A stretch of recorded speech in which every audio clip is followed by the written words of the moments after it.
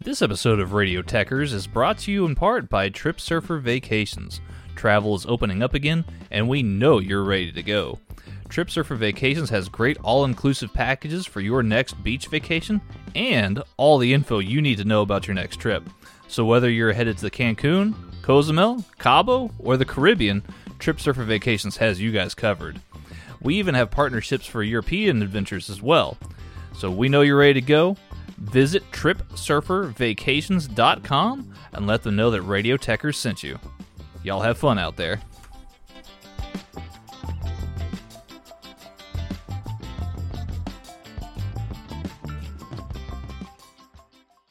At ADP, we work with more than 860,000 companies worldwide. That gives us a pretty good idea of how to help businesses grow stronger. Whether it's through data insights that help you make informed decisions about building a team that works better as a team, or by keeping you ahead of thousands of changing regulations so you can keep ahead of everything else. Like building that better team. Grow stronger with ADP. HR, talent, time, and payroll. This episode of Headlock Talk is brought to you by Austin-based company Naturally Hemp's and their new line of CBD gummies. These gummies are made with 100% baked-in, pharmaceutical-grade, non-isolate-based CBD. What we're talking about here is the entourage effect. The entourage effect refers to the stronger effect you get when combining multiple cannabinoids together, as opposed to just CBD. Full-spectrum CBD, or CBD distillate, tends to be more potent and last longer, which is what we're talking about here. Unlike some other brands that use a spray-on CBD, Naturally Hemp CBD distillate is baked in, so you know you're getting the full dose with each gummy. I personally use them for all kinds of things, like sleep aid or muscle pain. And did I mention they taste great? They got 5 flavors, strawberry, green apple, lemon lime, watermelon, and get this, the orange flavor has vitamin C in it. Ooh. So if this sounds like something you could go for, head over to your nearest Create a Sig vape shop and pick yours up today to see for yourself the difference Naturally Hemp's gummies can make in your life.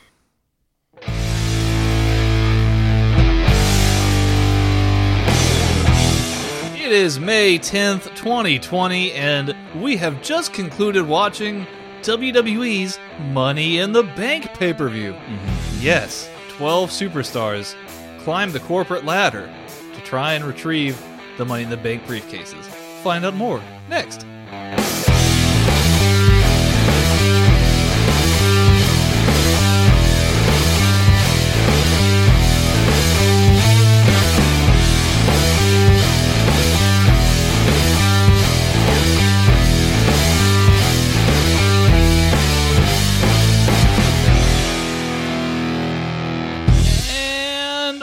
Welcome back, everybody, to yet another episode of Headlock Talk. Oh, snap. Oh, snap indeed. I'm, of course, the Texas gentleman Tanner Pruitt. And as always, right across from me here, the one and the only, Mr. Stephen Grudy. Howdy. Howdy, Stephen. How is it going this evening? Oh, it's going all right. Yeah? Yeah. Just swell. I believe it will be only appropriate, knowing Stephen and I's thoughts on the show, that we give you a declarative message right here, right at the top of the show. Yes. The opinions that will follow this episode are strictly just our own. Yes. We're just going off of first-hand basis here.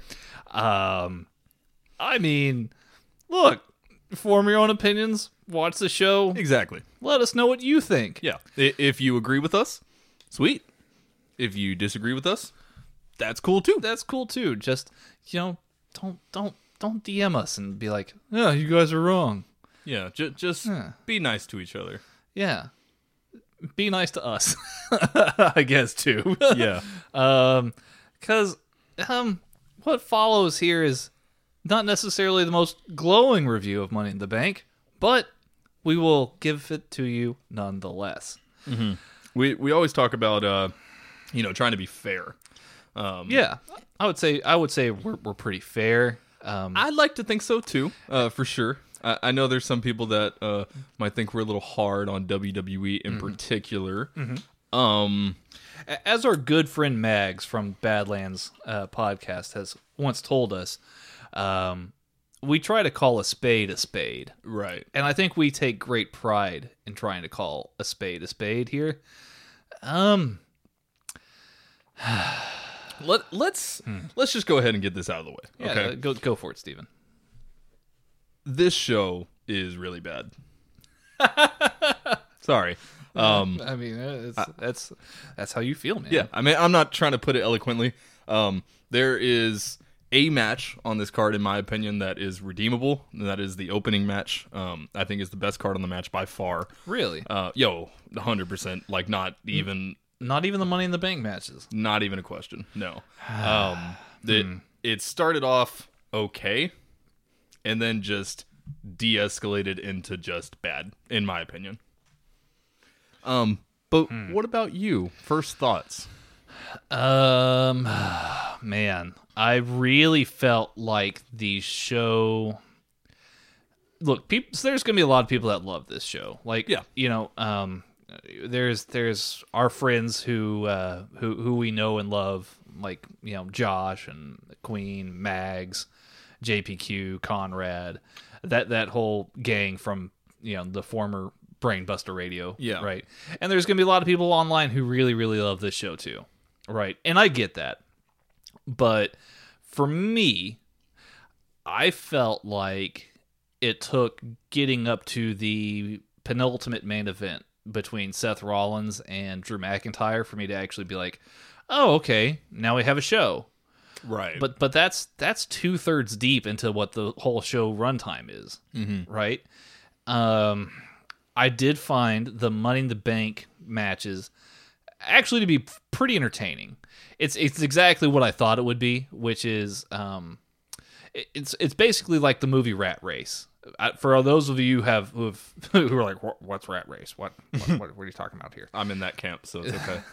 Rat Race is a movie where these eccentric billionaires basically have, I guess, gotten 10 contestants in this movie. They get 10 contestants to race cross country to find, I guess, a lockbox full of millions of dollars, right? So, I mean, that's essentially what this is. You know, you've got 12 people who literally run up and race up the WWE HQ, brawling throughout the whole entire headquarters to get to the rooftop, where they then have the ring and the Money in the Bank briefcases suspended above the ring. I find that to be entertaining. Now, is it a wrestling match? No, I think they're still going for that same cinematic feel like they were at WrestleMania with, you know, the Boneyard match or the Firefly Funhouse match. I think it's more akin to that. Yeah. I mean, I don't want to skip ahead too much and start directly talking about the main event itself, but Yeah. I personally wouldn't compare the cinematic matches from WrestleMania to this. Two completely different camps in terms of quality, in my opinion. I know whenever we first reviewed the WrestleMania show, I was kind of just confused about the Firefly Funhouse match. I have watched it again recently. It's still not the greatest thing in the world, but I get it now. Yeah, I mean, it's pretty entertaining. It's entertaining, and I understand it now. And then the Boneyard match, obviously, as we had said before, was awesome. So, but those were very tight, very precise, and they knew exactly what they were doing throughout those cinematic matches. This one was sloppy and really just didn't look like anyone knew what the hell was going on. So, but like I said, I don't want to go too far into it because we are skipping ahead a little bit. I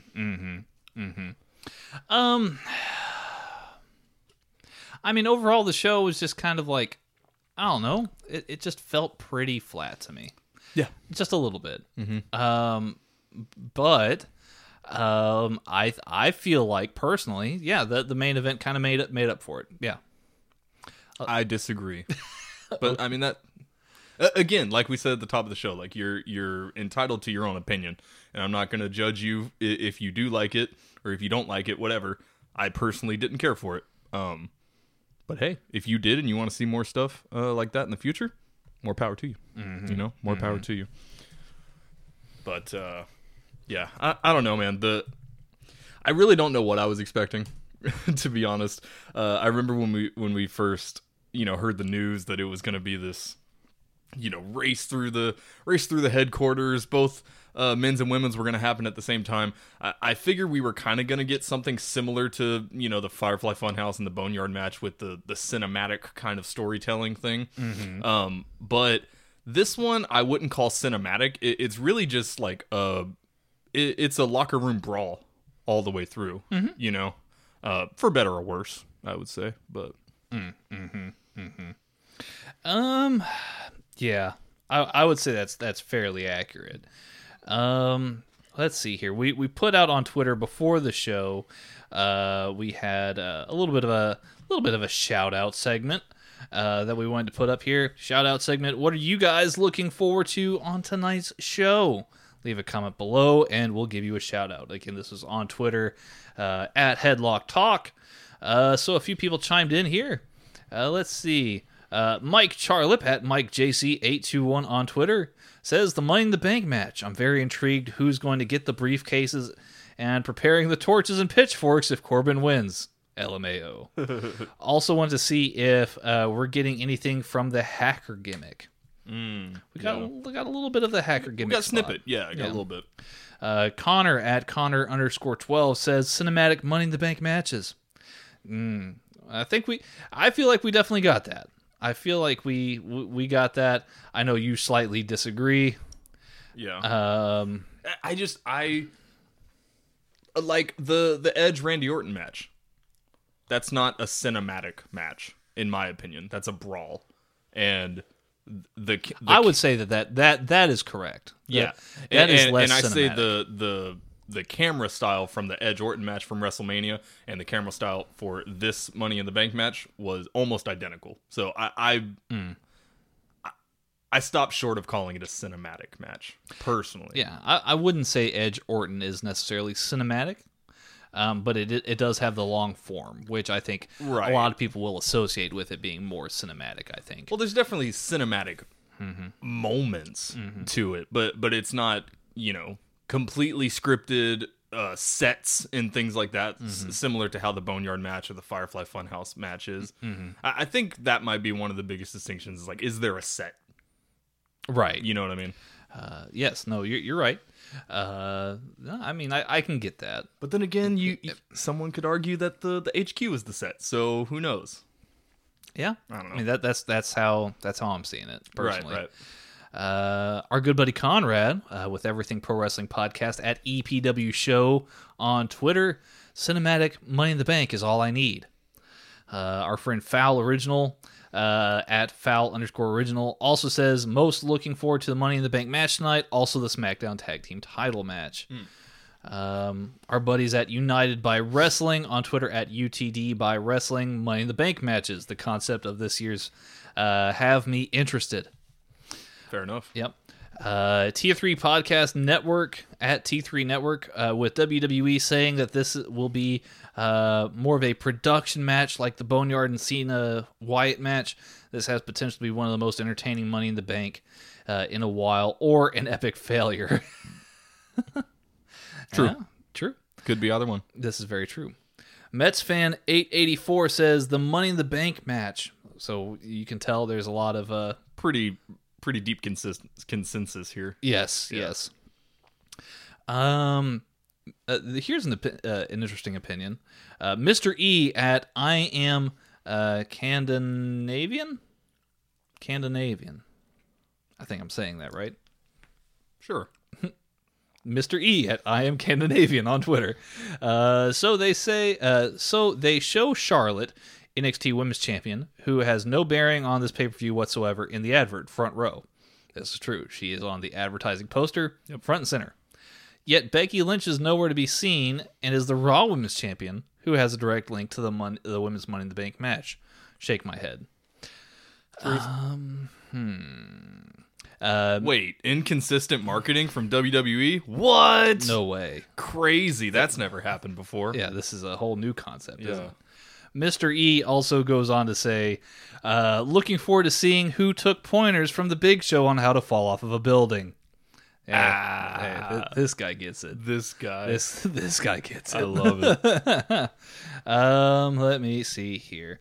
And then Kinky, spelled with two Y's, K-Y-N-K-Y, Okay. at K-Y-N-K-Y, says, just hope it's entertaining. I think I'm burned out by empty arena matches, so anything a bit different will stand out. Yeah, Fair point. Yeah. fair point. I think, yeah. There you go. Yeah. Perfect. So yeah, Money in the Bank Open pre-show. There were, let me see here, a total of 8 matches here on the card.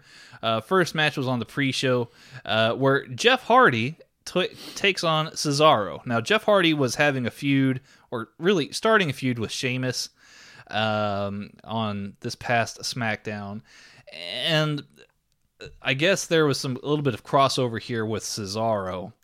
So Cesaro and Jeff Hardy have a match on the pre-show. So this actually makes sense, right? This makes a little bit of sense.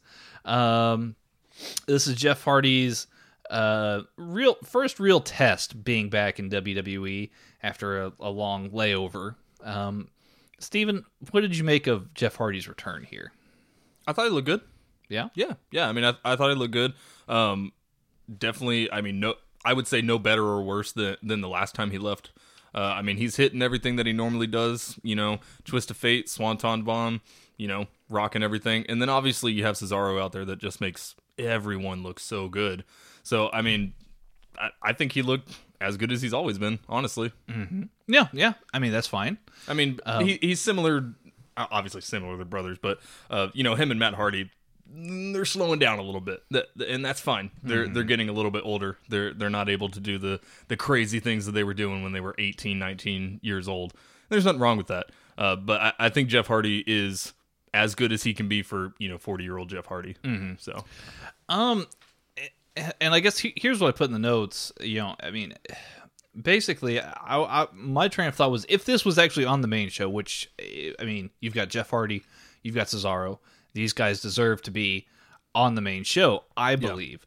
Yeah. I think it would actually come off significantly better. Not that this was bad by any stretch of the imagination, but since this is taking kind of a back seat, unfortunately, for whatever reason, to R-Truth and MVP on the main card, which we would learn later on what that was all about. Yeah. I felt like, that match, MVP and R-Truth had literally no build, or at least this had some kind of relevancy to things that are going on in the WWE universe. Right. And, I don't really know really what they were thinking here. I mean, Cesaro, Jeff Hardy, that's a big match. I mean, no matter if it has a huge build or not, I mean, that's a big match. And when you put it on the pre-show, even though you have Jeff Hardy and Cesaro in the match, you're telling me that it doesn't matter because it's on the pre-show. Right. And so, like you said, whether it's a great match or not, it kind of just gets lost in the shuffle because WWE presents it to you in a way that's like, hey, here's a little, just a little taste of something before we get into what is actually going to happen. You know what I mean? I mean, Jeff looks like he hasn't missed a beat. Cesaro always looks good. So there's really no problems here with either guys. I personally couldn't help but feel that between some of the things that were said on commentary, like Jeff Hardy wants one last good run, you just can't help but feel like that Jeff is literally just burning time till he can get out of WWE and rejoin with his brother in AEW. That's how I felt.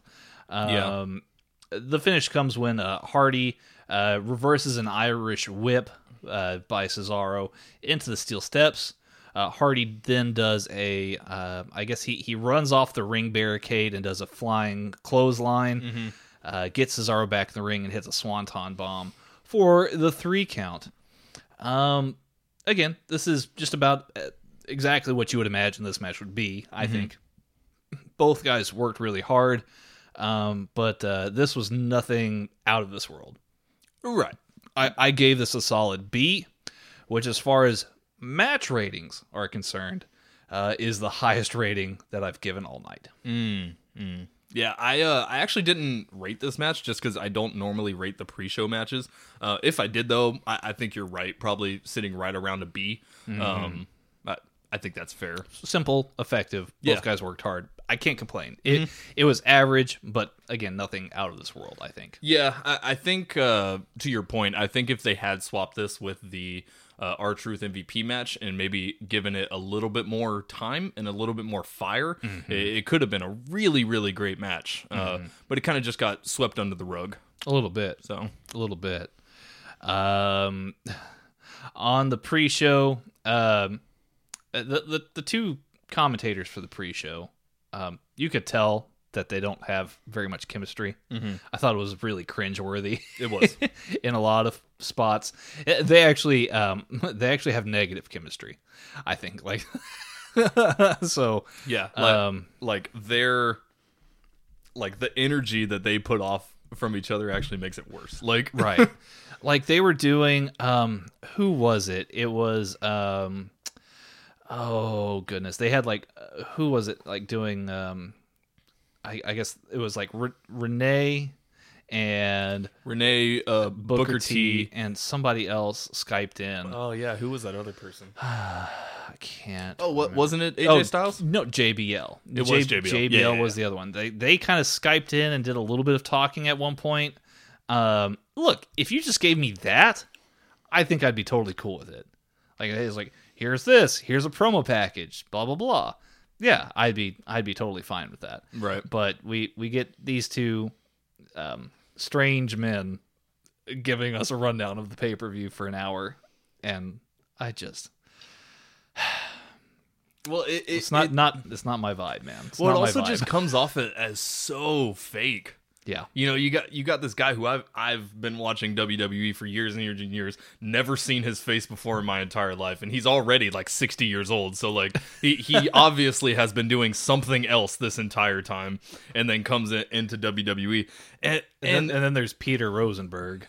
And that's a whole nother thing. Yeah.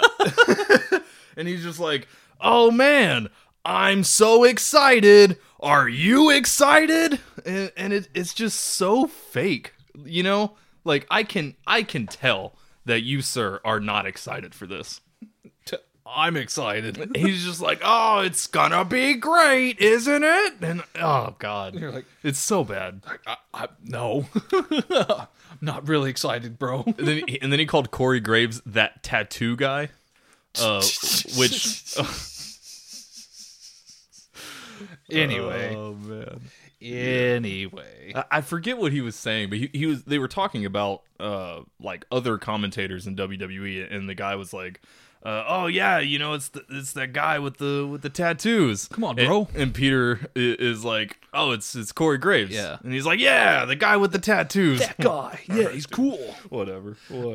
Anyway, moving on to the main show.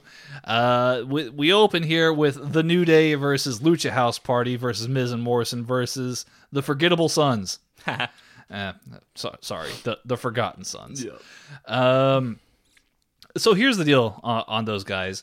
I put out a tweet and it was kind of a joke and blah blah blah. Kind of a joke, though. Only kind of.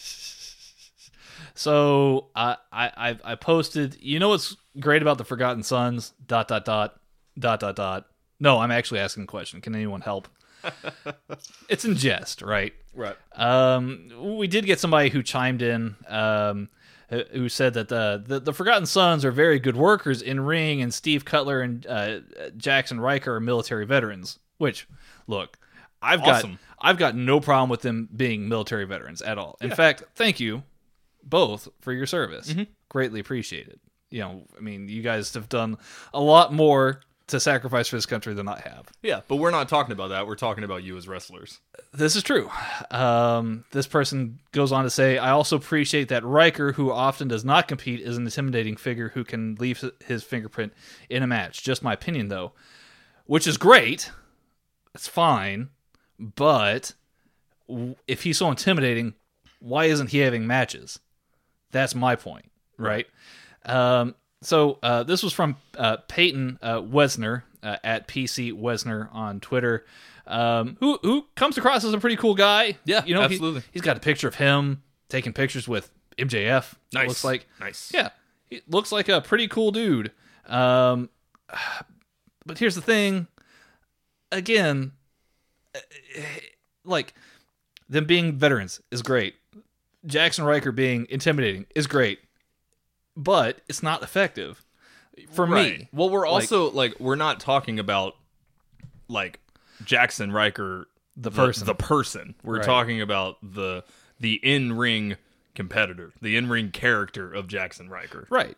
Who has done very little between NXT and WWE. Yeah. Now, here's where I appreciate the Forgotten Sons. I think that they were wasted kind of in NXT because they're kind of more along the lines of your classic WWE tag team. They're gimmicky.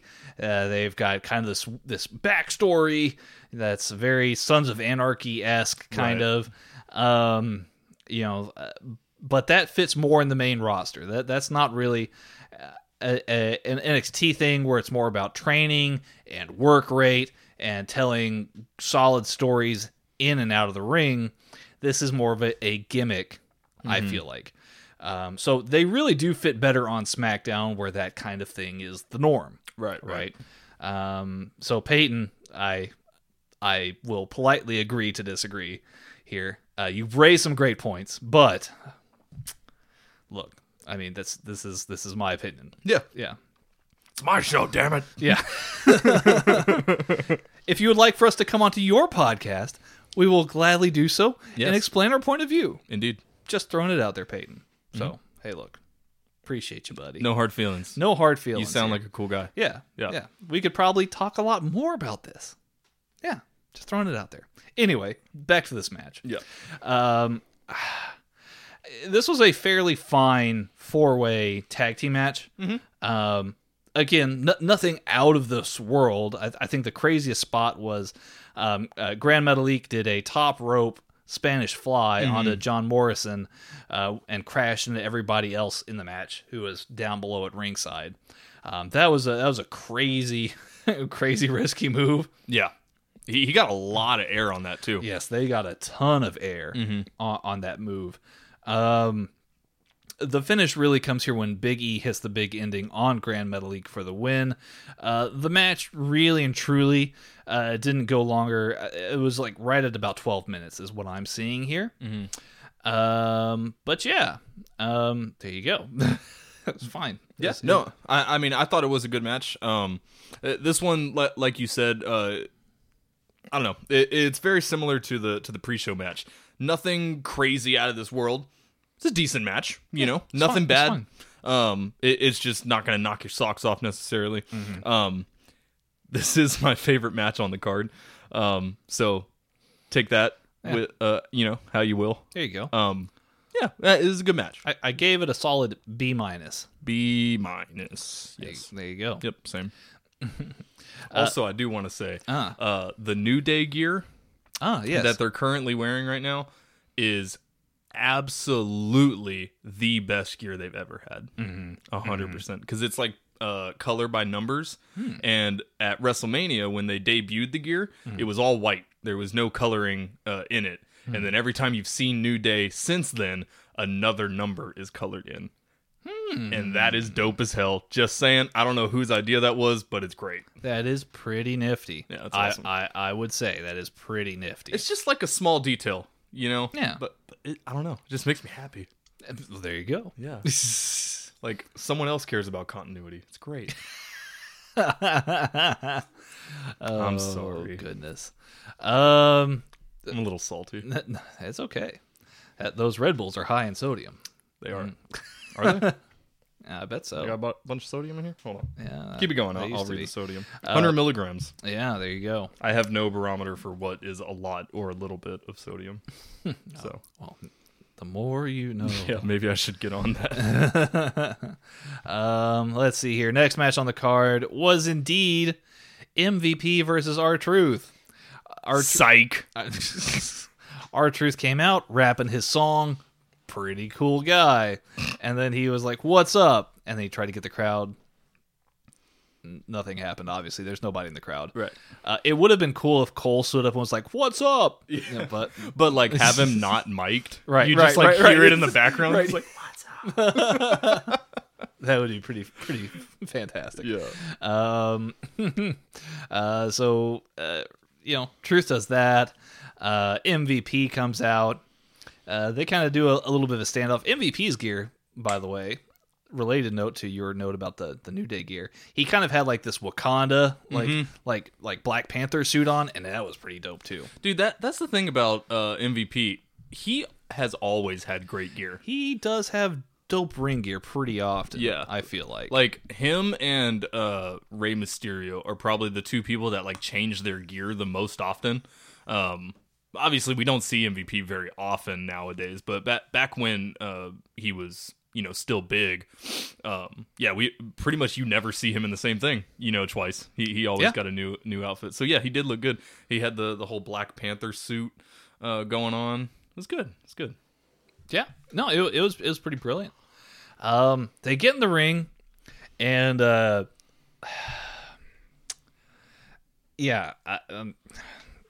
what's the best way of saying this? So, Truth is trying to teach MVP how to be balling. Yes. I put balling, not ballin'. Hard G. Because I don't have no street cred, you know. So I put balling here. Good call. Good call. You definitely don't want to get caught in that street cred conundrum. No. It's bad news. Anyway, we don't actually get this match. Bobby Lashley actually proceeds to come out, and what happens here is he tells MVP to take the night off, and then Lashley stares down Truth. Truth says, "Oh snap!" So he's taking our taglines now. Yeah. Goodness, we're making waves, people. Let's see here. Truth tries to run away from Bob. Bob proceeds to kill Truth in the corner. Bob then wins with a spear. The switch to the pants is pretty cool. I did want to go out of my way to make a note of that. Bobby Lashley's switch to wearing pants. Plus. Good move. Yeah. Yes, definitely a good move. For sure. Entertainment wise, B+. The match is a dud. It's not rated. I'm not going to rate this match. This match is a dud. It was so bad. Really wasn't even a match. I personally would have preferred MVP R-Truth. Yeah. I don't know. It is what it is.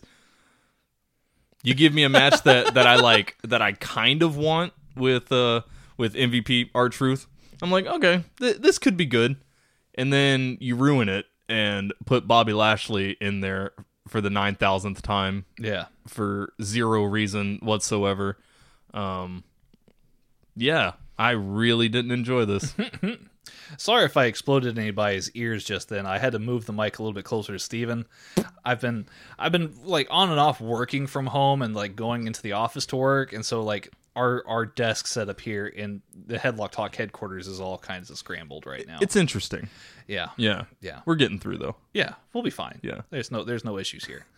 But anyways, yeah, that match was god awful. No, yeah, it's good. It's good entertainment. The match is I was not entertained. yeah, well, it is what it is. Yeah. Let's see here. Baron Corbin does a promo, says he's the best, or rather says the best is yet to come, and that tonight he's going to win. He actually looked like a giant grouper, like the fish. he looked like a giant fish. That's the camera shot that they gave us. So. King Grouper. King Grouper. Get it trending, y'all. Hashtag King Grouper. Let's let's see here. Bayley versus Tamina for the SmackDown Women's Championship was next on the card.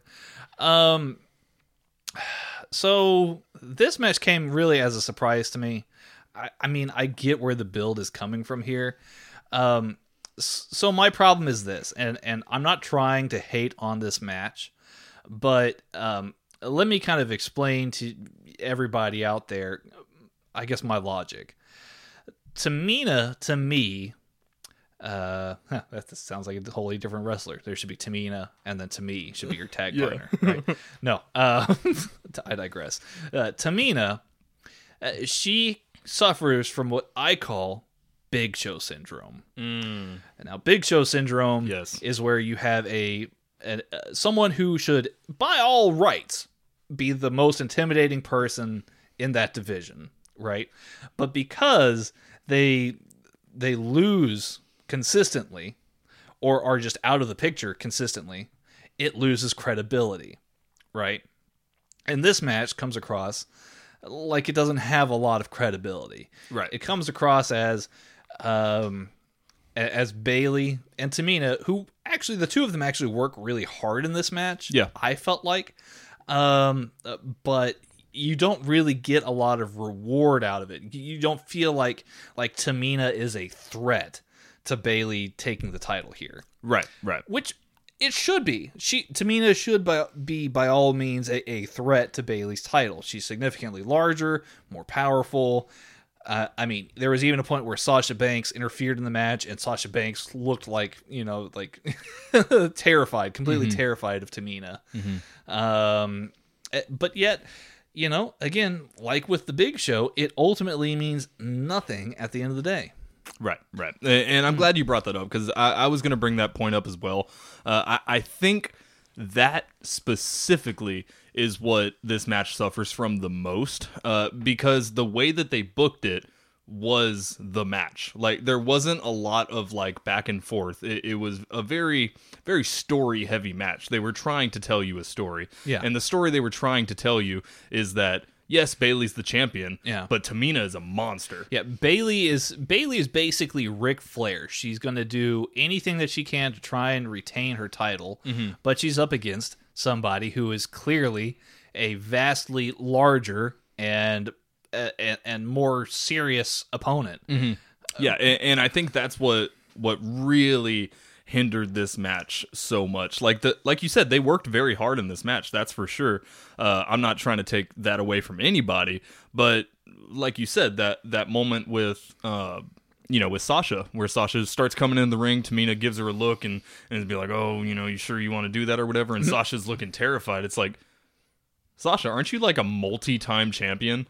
Yeah. And Tamina has lost her last 7 matches. So, what? I mean, maybe we'll have to go back. I'm exaggerating, right? But right. I'm being hyperbolic. But that's the case. Right. Why are you afraid, Sasha? You are one of the most dominant women in this entire company. Yeah. And now you're just like, oh my god, she's gonna hurt me. Yeah, dude. And so it literally, with the match being the story, they really tried to book this a very story heavy match, but the story doesn't make any sense. I mean, yes and no, right? I think that this is probably Tamina's finest performance in her career. But what? But okay. Well, here's the thing. For what it's worth, based on her track record, I'm not really quite sure what that means, right? And then again, none of that really comes down to her fault. A lot of that has to do with how poorly managed she's been for years and years and years, right? Yeah. But I think as far as a match goes, this is probably her and Bayley's best overall performance. I think best Bayley performance at least in a while. Obviously nowhere close to her matches with Sasha in NXT, but with this new Bayley character, this is probably one of the more shining examples of how good Bayley is. Tamina, again, she played her part, but I think that this quote unquote Big Show syndrome plays a part in where Tamina is right now on the card. Okay. So I mean, I hope I analyzed that well enough to people. I don't know. I think this might be the. Did you guys get that? I mean, can they hear me? I'm sure. I mean, we're recording, so I would hope so. No, I think this might be the instance where you and I have disagreed the most about something. I've seen better matches from both of them. I don't. Yes, they worked hard, but does that mean it's a tight match? No, it was sloppy in my opinion throughout. Very thrown together, not very thought out, and confusing. Well, maybe we'll meet here on the rating, Steven. I gave this match a C+. No, we're not going to. Okay. I gave this match an F. Wow. It was really, really not good. Goodness. Well, moving right along then. Yeah. Seth Rollins cuts a promo about his upcoming match with Drew McIntyre. Now Seth's doing the whole Monday Night Messiah thing.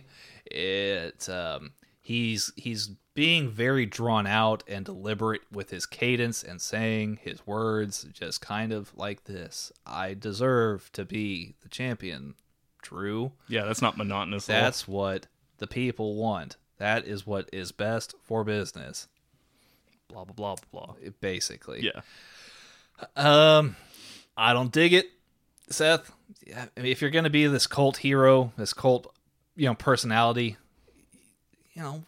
put in some charisma. Put in some, watch a little bit of like, I don't know, the Christian Broadcasting Channel and like pick up on like some of this charisma by like, these preachers who, right, do their broadcasting in like these $1 million churches, right? Mm-hmm. Well, you're trying to do this whole cult thing. Yeah. Like, cult leaders are charismatic. That's like part of it. You know what I mean? Yeah. I don't know. This doesn't make me want to join your cult. No, not at all. Just ask Evil Uno. Anyway, well, there you go. Take that for what you will. Next match on the card, Bray Wyatt, not The Fiend, but Bray Wyatt, yes, versus Braun Strowman. Now, this match has a pretty interesting story because of the history between these two men, and the video package shows Bray telling the story of the Black Sheep, and Braun kind of refuting it and being like, "That's in my past," and blah blah blah. It is what it is. Right. So.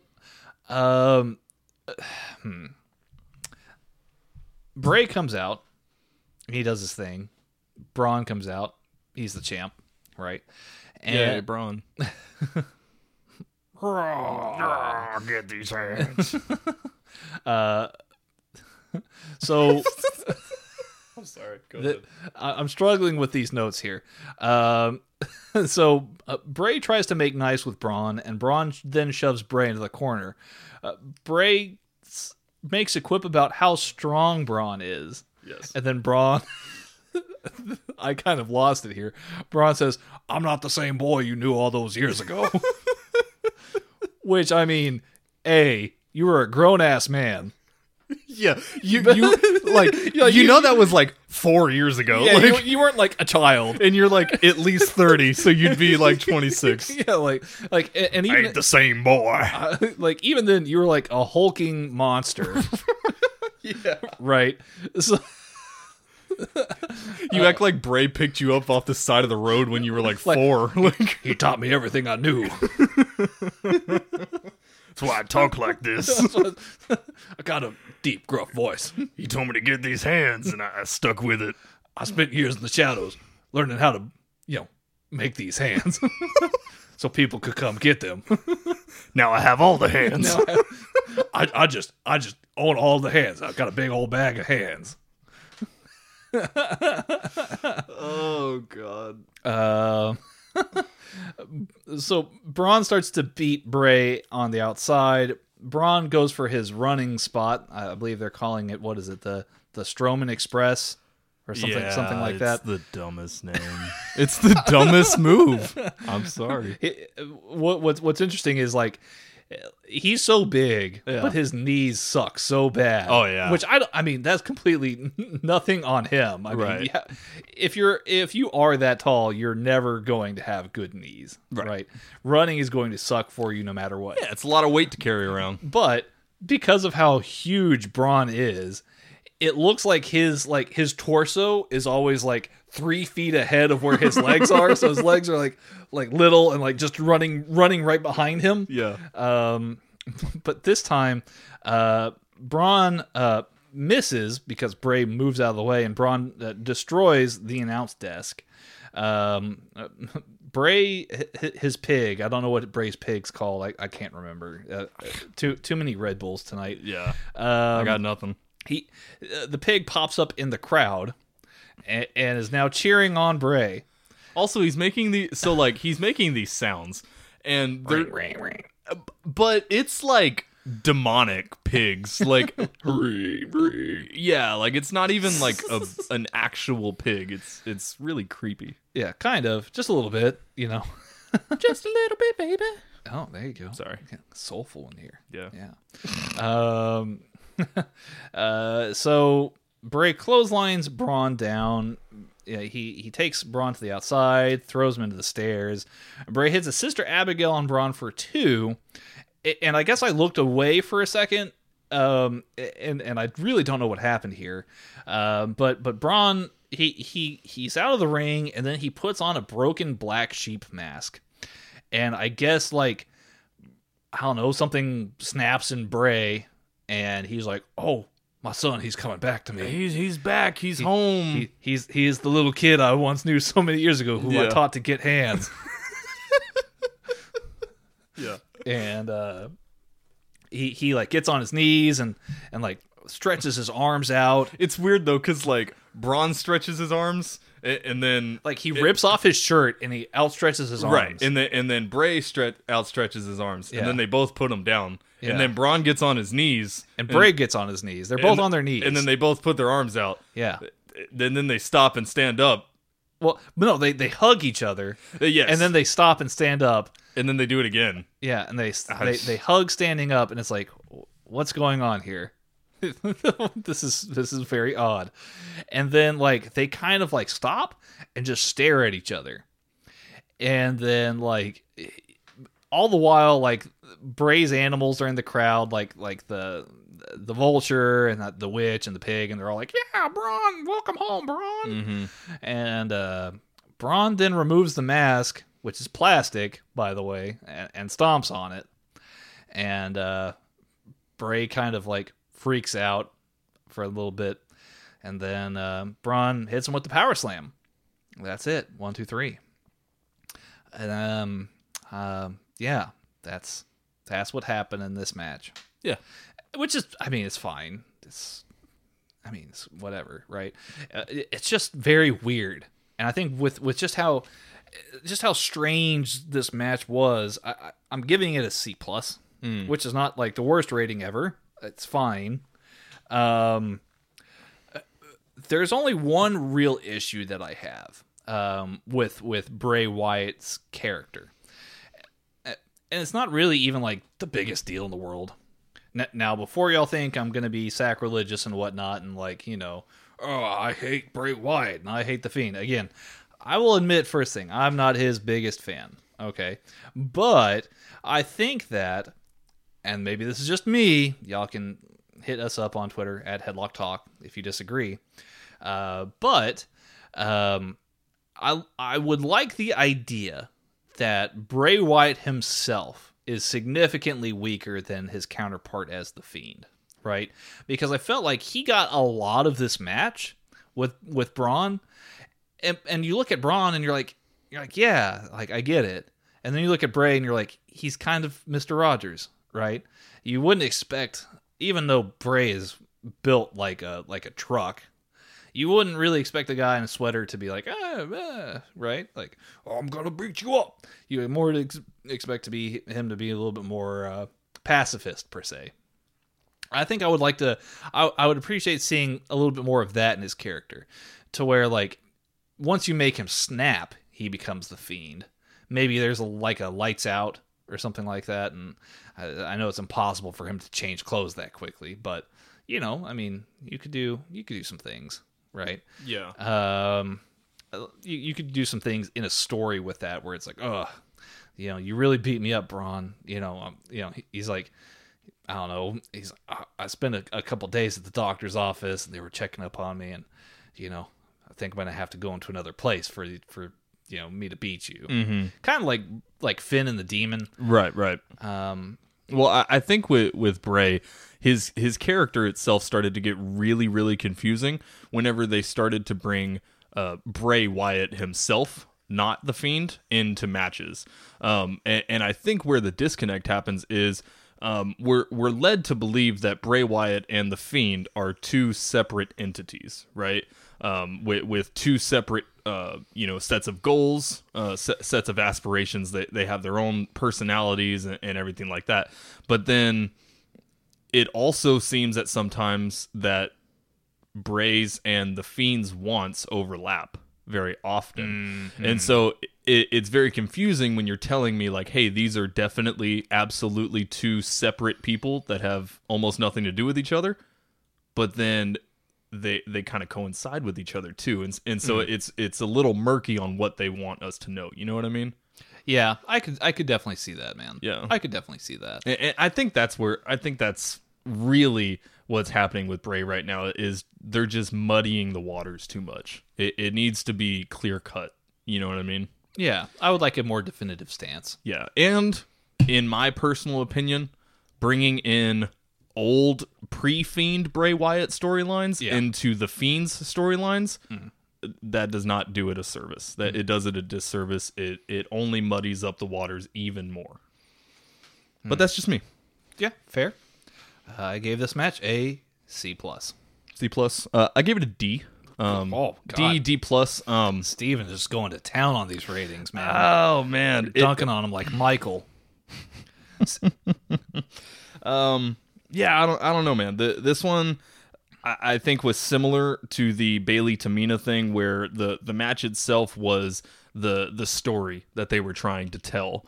And when the story itself doesn't come off very well, it's really hard for me to give a good grade to the match personally. Yeah. Like, I understand wanting to keep, you know, the actual in-ring competition and the story separate. Yeah. I definitely understand that. But for me, especially with WWE, it's one and the same. Yeah. I would... Well, I guess what's messed up here, and look, I mean this to be as least disrespectful as humanly possible. Nah, here. Fuck them up. Okay, fine.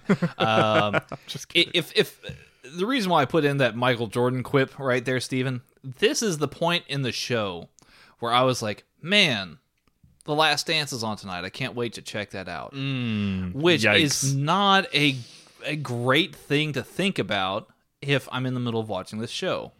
And I know there's going to be a lot of people out there who are going to give us both a lot of flack for, you know, dumping on this show so much.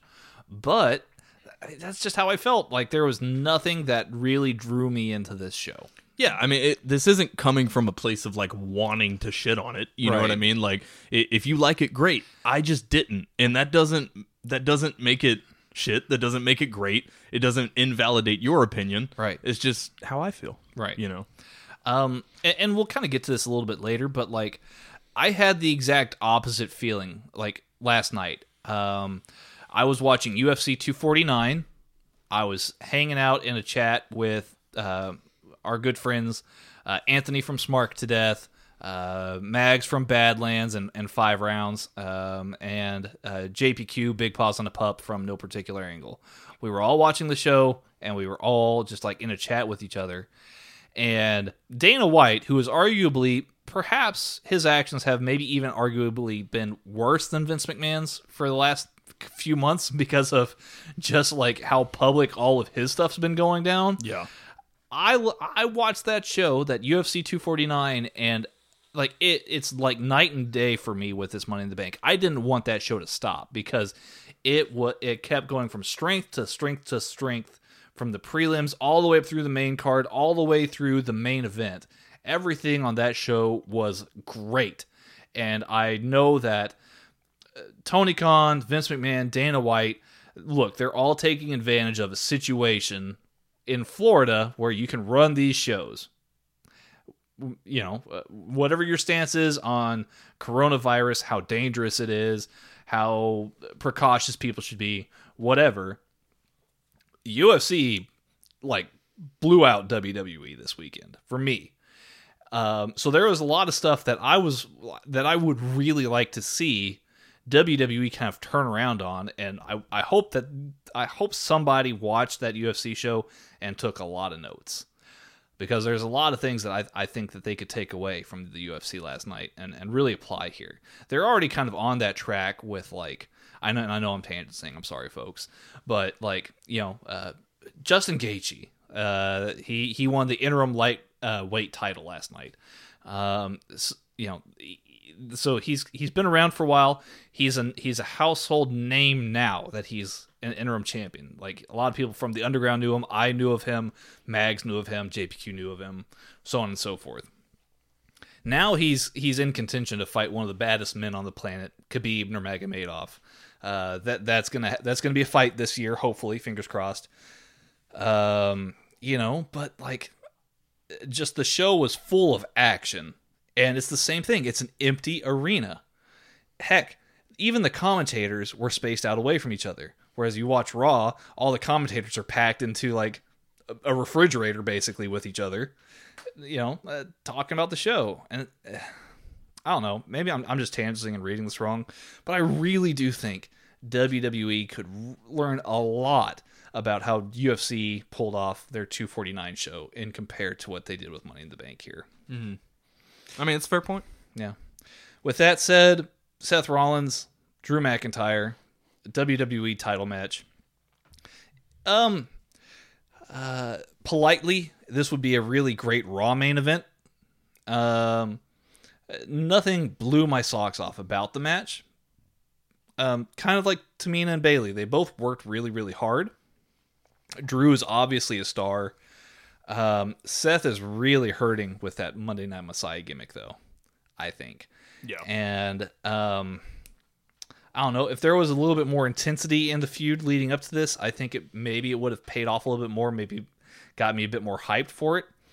But there is large gaps in the match that I just, like, even now, we just watched the show, and I could probably hardly tell you anything that happened. Mm-hmm. Yeah. Unfortunately, I have to say this. I had basically checked out of the show at this point. Oh, man. I watched it, and I can tell you about the match 100%.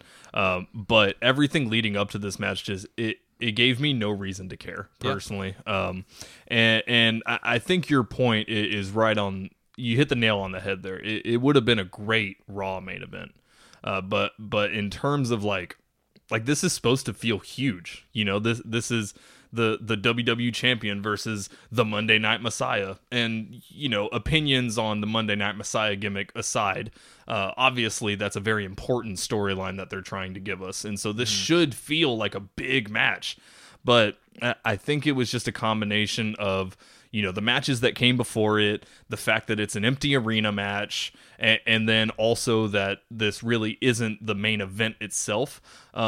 It just gave it this feeling of, like, unimportance, you know? Yeah. And Drew McIntyre, dude, he just got the title. Like, he's not dropping it to Seth Rollins. Like, there's no freaking way. Right. And so you're just left like, all right, let's get through this so we can watch this Money in the Bank match. Now, was it a bad match? Absolutely not. Was it a insane, great match? Absolutely not. I think it was a good match, I will say. Just, it didn't feel important. And that's a huge nitpick. I know. I understand that. But I think the feeling of the match is very important as well. Right. I don't disagree at all. I don't think that this match felt very significant. It's for the title, but, like, there was no weight behind it, right? Well, and it shouldn't be that way. Like, there should be some weight here behind this being a match for the title. Now, with that said, I think that with some time, both of these guys could really, I guess these guys could really get something special with each other if we have long-term storytelling, long-term, if this is the start of something very, very beautiful. I look forward to seeing what happens down the road. I simply, personally, don't have faith that WWE is going to be able to do that. Mm-hmm. Sorry. Hopefully they do have a chance to turn this into a really good program. But I mean, what's left for Seth to fight for? Drew beat him clean, right, with a Claymore, right? Exactly, and so you're really just left wondering, like, one, why should I care about this match, and two, like, what's next? You know, because it really didn't seem like this was the end necessarily. Mm-hmm. The commentary team usually throws out some quick, kind of quips to tell you where the story's going and things like that, and they didn't really give a lot of that. Right. But they also didn't say it was over either, which makes me believe that this is still going to continue. But I mean, like you said, where did they go? Right. Drew beat him clean. Like if Seth beat Drew, not even beat Drew, like if Seth beat Drew, that would be totally the wrong thing to do. Absolutely. Yeah. But if let's say Drew hits Seth with the Claymore, right? And then, let me see here. Let's have Buddy run down to the ring with a chair, Buddy Murphy. And it's right after Drew hits Seth with the Claymore. Drew goes for the pin. Buddy hits the ring, beats Drew mercilessly with the chair. Just beats him and beats him and beats him. And then Seth, he observes the situation. And as promised, he walks out of the arena with the title. So maybe Drew has to, hunt Seth down, and that continues the feud, right? It builds more tension. That's not what we're getting here. It's absolutely not what we're getting here. Drew beats Seth, and they both walk away. Mm-hmm. Seth has now lost at 2 back-to-back pay-per-view shows. Where does Seth go now? Who knows? Yeah, I'm not. Yeah, I mean, I'm not really sure where they go with this. Really, the only thing that I'm thinking in my head is maybe doing something like, but then again, they've already kind of ruined this with it possibly not being able to continue after this match. But the only thing I can think of is like, Seth Rollins is walking around like he's the guy. He's the guy. He's the Monday Night Messiah. He's the top guy or the top dog, if you will. And then maybe have this promo with Drew McIntyre where he's like, there is no top guy. Any guy on any day can beat anybody. You know what I mean?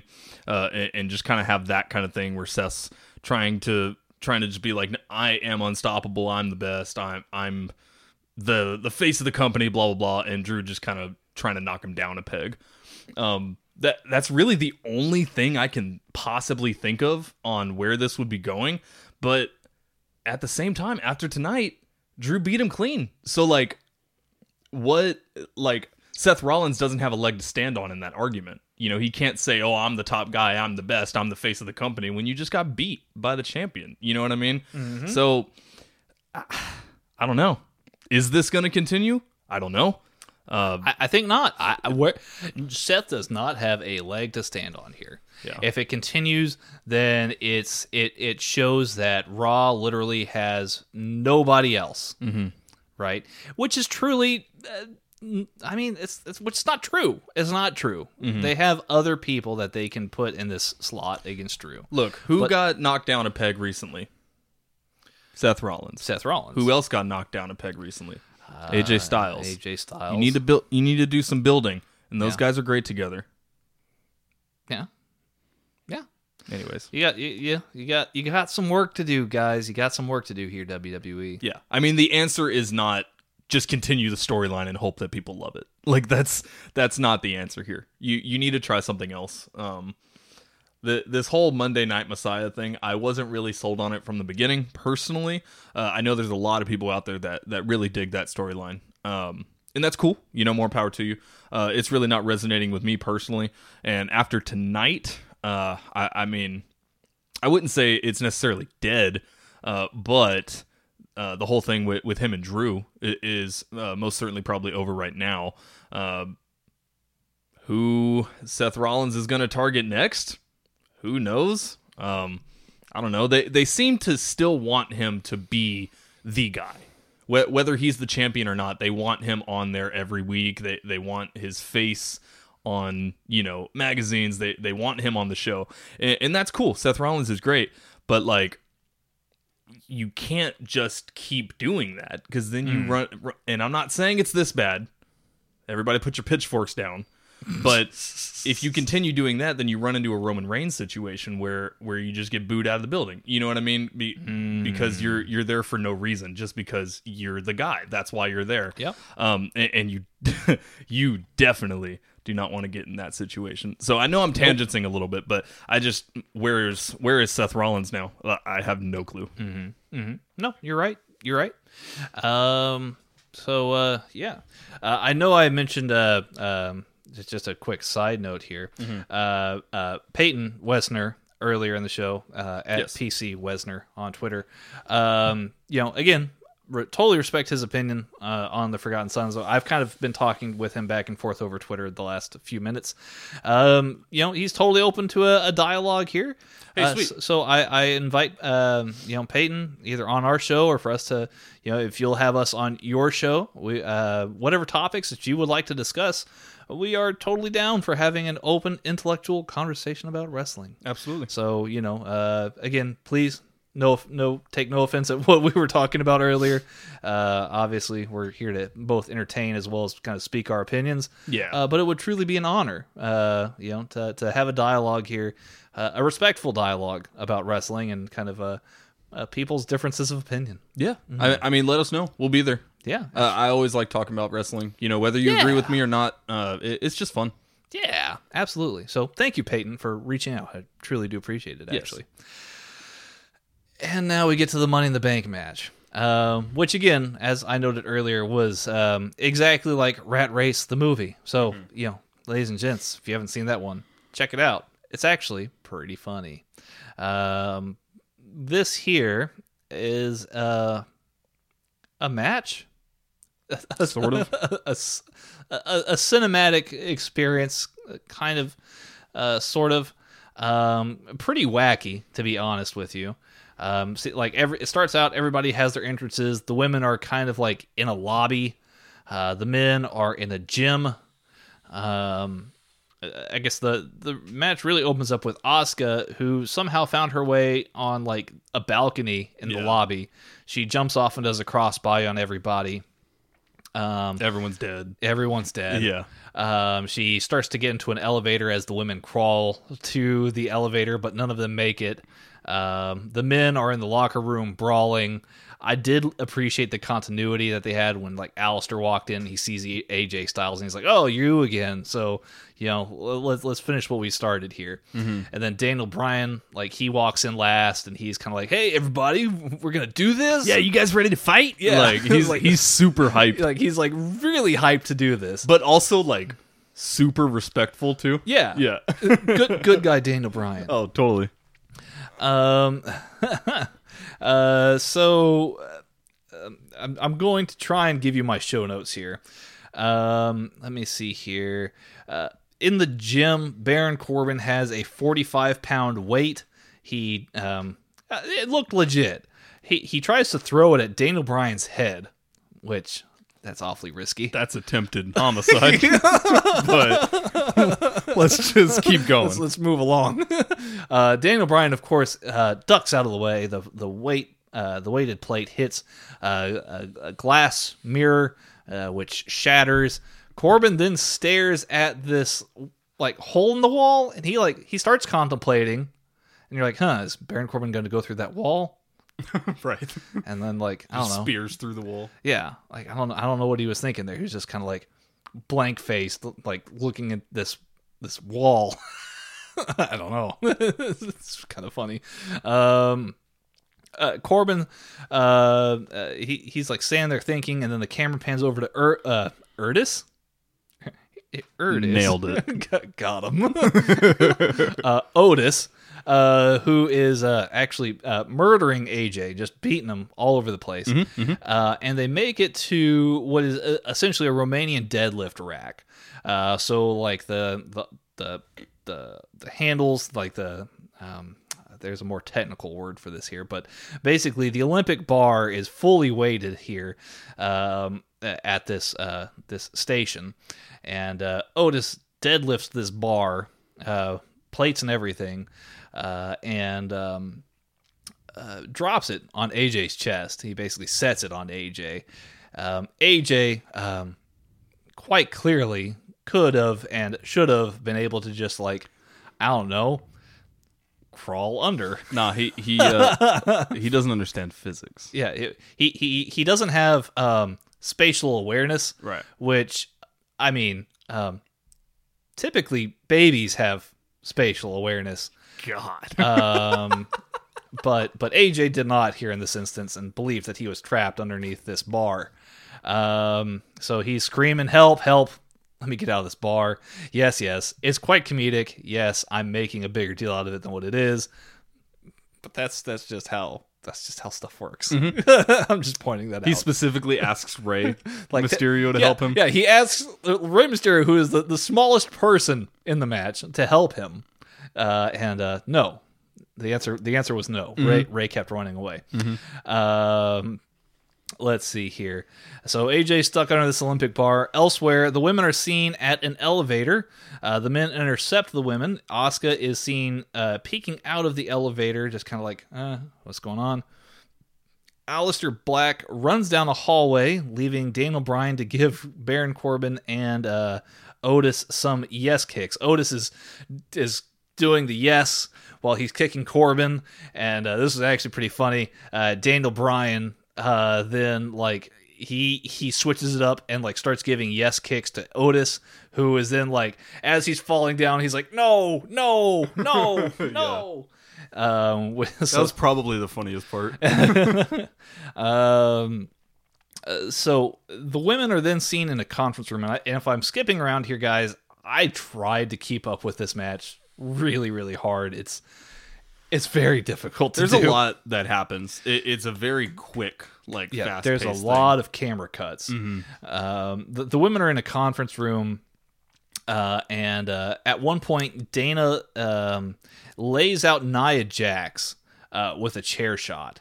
And there's this conference room, and there's a Money in the Bank briefcase suspended in the conference room. So Dana Brooke thinks, there's the briefcase. There it is. Yeah, so she gets up on the table, unlatches the briefcase, and then like stares at it, and it's actually full of a lot of money.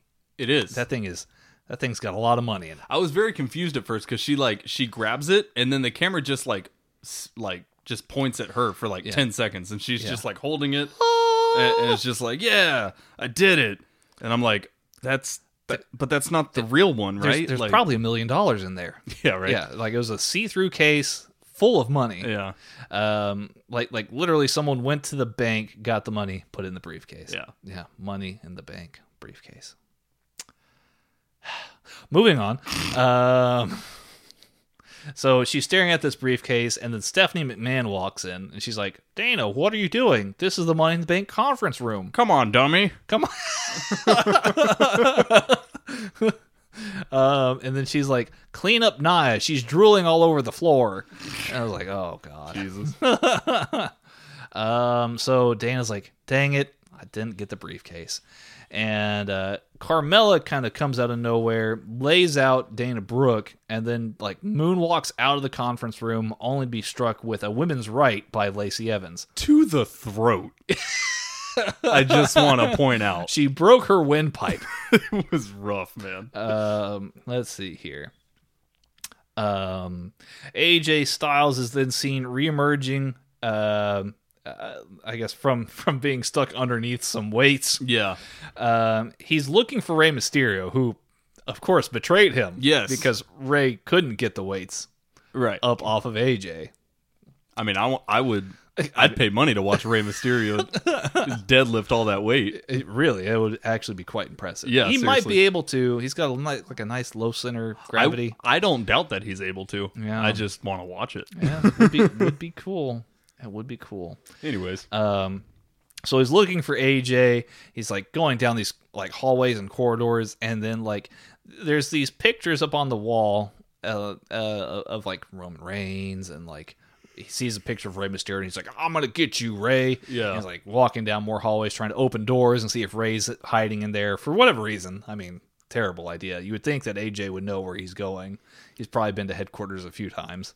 Well, I mean, that, and you're not just like at that, like, you're not just there for no reason. Like, Right. he's somewhere in between where you saw him last and the roof. Like, Right. like, you know where he's going. Yeah, like, why don't you just go try and find the stairs to the roof? Yeah, like if you were on the first floor, Yeah. don't look through the doors of the first floor because he's probably not there. Right. Anyways. Of course.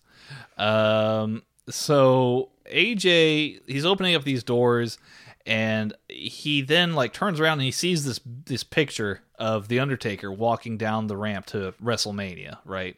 And he like freaks out, and he's like, having flashbacks of WrestleMania 37. No, 36. 37's in the future. He's looking back to the future. Flash forwards. Yeah, there you go. So AJ sees this picture of the Undertaker, freaks out, and then he like opens up the door next to the picture, and then it's like an Undertaker themed room with like the lights are all like that neon bluish purple color. It's got a coffin sitting in the middle of it for whatever reason. Yeah, it's like full of like smoke. It's like fog. What the hell? Yeah. And There's like ominous music playing, and yeah, so like AJ is like somehow like the coffin is like alluring him into the room, and then Aleister Black like comes out of nowhere, kicks AJ in the head, and then like locks him in that room, or like shuts AJ inside that room. Right? Interesting. I'm just gonna let you go and go through it, and then I'm gonna say my piece at the end. I mean, that's fine. Okay. Well, I'll stop and we'll just talk. Like, there's a part coming up actually right now. Paul Heyman is seen trying to eat an entire buffet full of food. Yeah, It's like 24 feet worth of like food. He's got like all sorts of basmati rice and like sandwiches and all sorts of stuff on this table. Right? There's a lot. There's a lot of food. And Paul Heyman's like trying to decide what he wants to eat first. And he is interrupted as both the men and women have a crossroads here in this room. And Paul is like, he's like, what the hell is everybody doing here? Basically. And everybody's freaking out. Otis, he grabs a sandwich and like he starts like shaking and like hulking up, I guess. And then he yells, "Food fight!" And then proceeds to, I guess he pies Paul Heyman in the face with like a plate full of food. Yeah. Heyman's covered in food, covered in rice. And then like everybody starts taking food off of the table and throwing it at each other. It's an actual food fight that happens. Yeah. Yes. Shayna Baszler chokes Rey Mysterio out. Yes, she chokes out Rey Mysterio. It's pretty crazy. Nia Jax throws Dana Brooke nearly through a Coke machine. So Coca-Cola making that dollar. It's true. It's true. Yeah. They're gonna have to front those maintenance costs. Got to appreciate the hustle there. So Dana Brooke's incapacitated. Nia Jax also slams Carmella through a table. And then her and Otis are really the only two people left in the room at this point. Everybody else kind of, got out of Dodge. And so Otis and Nia Jax have a strange standoff between each other. Afterwards, there's no contact. They just kind of go their separate ways. Otis arrives at like another cafeteria, like a deli, basically, where we see John Laurinaitis, and he's like, "People power," and then Otis, who is just oozing over, not oozing. He's just drooling over food. There you go. He finds a pie and then throws a pie into John Laurinaitis' face. Yes. Sorry. We're about halfway through. Catch y'all. my breath. The women are seen running down a hallway where a janitor is mopping the floor. The women are just like, I don't know, trying to get through this hallway. Dana Brooke then slips on wet tile right onto her ass. Yes, it looks Eats painful. dust. Mm-hmm. The janitor looks like he doesn't know what to make of any of this going on. He just wants to go back to listening to his Walkman. Correct. Yeah. Let's see here. Let's see. Dana slips on the floor. The women keep running and make it through a staircase. Elsewhere, Daniel Bryan and Aleister Black and AJ Styles brawl in another part of the building. Aleister Black gets taken out. Daniel Bryan and AJ Styles make it into Vince McMahon's office. You can tell because Vince keeps a like a T-Rex skull in his office mounted up on the wall. There's a camera shot. They're in front of a table. And then you see Vince McMahon himself, who is seen scribbling notes into a notebook.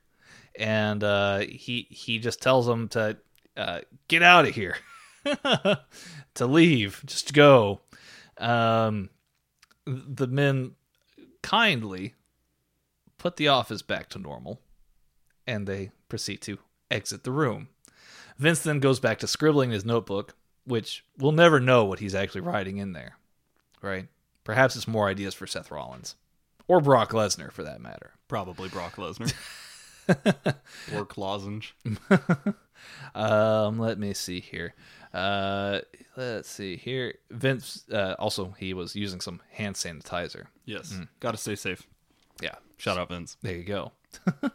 AJ Styles and Daniel Bryan straighten up the room, apologize, they leave, and then they continue to brawl out into the hallway where they're met by Baron Corbin, who destroys them both. We then go up to the roof where Asuka has made it, as well as Nia Jax. Lacey Evans was not too far behind. Nia Jax wipes out both Asuka and Lacey and then climbs the ladder before being interrupted by Asuka. Basically, these three ladies exchange taking turns trying to get up this ladder for a while, right? Let's see. They take turns scrambling up the ladder. Asuka is nearly at the top, but is stopped by Baron Corbin for no reason. Like For no reason. Like Baron Corbin makes it up there, and he's like, "No, don't get the briefcase." And it's like, why? Like, what do you have to do with this? Right. What's your concern here? There's clearly another briefcase right above you. There's clearly a men's and women's briefcase. If you weren't such a dumbass, you could have let Asuka take her briefcase, and you could have clearly gotten the other one, and we would all go home. Yep. Right. This would have been fine. But no, you insisted on interrupting Asuka, which led to nothing. Yeah, she slapped you, kicked you off the ladder, and then she got the briefcase anyway. Right. And you didn't. So there you go. How do you feel? Do you feel dumb? So Asuka wins the women's Money in the Bank briefcase. We get a cutaway. Yeah, which is awesome. Asuka deserves Money in the Bank, the women's Money in the Bank match. Yes, go Asuka. Contract. Yeah. 100%. This will be quite intriguing. I'd like to see where she's going to go with the briefcase. We'll just have to wait and see. Cutaway, and Otis is in the ring with one of the ladders that's just standing upright. We can only assume that it's the one that Asuka just climbed up. He tries to climb up the ladder, but it breaks the first rung. Yeah. Corbin attacks Otis. Otis fights back and hits Corbin with the worm and the jumping elbow. Aleister Black then hits Otis with Black Mass. Aleister and Rey Mysterio, who's now emerged in the match, fight up the ladder. AJ Styles knocks both of them off the ladder. He basically does the tilt spot where tilts the ladder over. Both guys like fall into the ropes and then go out of the ring. From there, Rey Mysterio and Aleister Black are met on the outside by Baron Corbin. So there was this rumored spot going around all week long that somebody was going to get thrown off of a building. And at this point, Baron Corbin lifts up Rey Mysterio and literally throws him over the side of the building. Yep. Baron Corbin murdered Rey Mysterio. Not only that, he then grabbed Aleister Black and proceeded to do the same thing. He threw Aleister Black over the side and murdered him. Now see, that's what I don't get. There's no reason for you to continue Baron Corbin. He's kind of a dead gimmick right now. He literally had the worst match at WrestleMania with, what's his name? I want to call him Fabian, but his name's not Fabian. Good old Elias. I don't know why I thought his name was Fabian for a second. I apologize. I don't know either, but whatever. So there's no reason for Aleister to get thrown over. You're actually pushing this guy, right? Like, last I checked, you really want this guy to go places. And yet you have Baron Corbin, of all people, throw him over the ring or this building. Why couldn't you just have, if you had to have Baron Corbin throw Rey Mysterio and murder him, why couldn't you have Aleister Black counter Corbin and give him a black mass and Corbin falls over the side of the building? That would have been a feel-good moment for everybody. True. Yeah. True. But not only did you really kind of hurt everybody else's feelings, you just really kind of shot yourselves in the face there by murdering a superstar that you're currently trying to push. Anyway, so after Rey and Aleister Black were murdered by Baron Corbin, AJ Styles is seen racing up the ladder with Daniel Bryan. Otis and Corbin then counter them and interrupt the situation. AJ Styles hits a phenomenal forearm on Otis, climbs up the ladder. Corbin proceeds to chase. Both men are pulling down the briefcase. They both unlatch the briefcase and are pulling on it. AJ basically he's grabbing onto this briefcase, and we see Elias, who is also Fabian, Yes, for continuity purposes here. it's his first name. Fabian Elias. Yeah. So Elias hits Corbin in the back with a guitar. So the worst feud of all possible outcomes here will continue. Great. Corbin gets knocked off the ladder by this guitar shot. AJ seemingly has possession of the briefcase, but then, I don't know, he kind of loses control. He kind of fumbles it. And then, as the briefcase gently drops through the air, it is caught by none other than Otis. Otis is your 2020 men's Money in the Bank winner. Yes. And then the show goes to black. Yep. Goes to black. They don't say anything, as if what we just watched didn't happen at all. Steven, what did you make of this match? Okay. Now, I'm going to repeat myself. This is my opinion. If you liked it, awesome. I'm really happy for you. This is basically the inverse of the Boneyard match, where the Boneyard match is pretty much as good as it possibly could be. This is pretty much as bad as it possibly could be, in my opinion. It's full of red herrings, full of just miscellaneous things that go nowhere, that don't make any sense. You have the thing with with AJ Styles and the weights. Roll the damn weights off of yourself, AJ. Okay, I'm not dumb. I'm not dumb, and anybody watching this is not dumb. So, come on, roll the weights off yourself. You got Aleister Black and Rey Mysterio being thrown off of the roof. I can't wait to hear what they say about that. You have this food fight halfway in the middle of it. You have Dana Brooke looking like she has no idea where she is, just so that Stephanie can make an appearance and have a slight comedy spot. You have the thing with AJ Styles going into the Undertaker room. Nothing ever comes of that. It just happens, and then he shows up again. You have Baron Corbin in this match, which is bad enough already. And then you also have that spot right in the beginning that you talked about with Baron Corbin throwing that weight into the mirror, and then he looks at it like something's going to happen, but then holy crap, nothing happens. And there's so many spots in this match where they like set something up and then nothing happens. It's this match is nothing. Like the only part that matters is the last 2 minutes, and the rest of it is just weird, nonsensical BS. Sorry. To I guess diverge here from my esteemed colleague and best friend here, Mr. Stephen Grudy. My heart. I found this to look.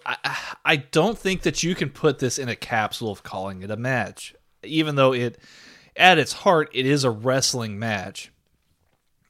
I really don't think it is. As a piece of entertainment, I would say if you're a WWE fan or just a wrestling fan in general, you will find this to be entertaining, right? So in that regard, I give it, I give it like a solid B, right? A solid B, which is not bad. But yeah, I mean there are some things that really don't make sense. Especially the thing about Baron Corbin throwing Rey Mysterio and Aleister Black off the roof. I didn't mean for the giant to take the plunge, brother.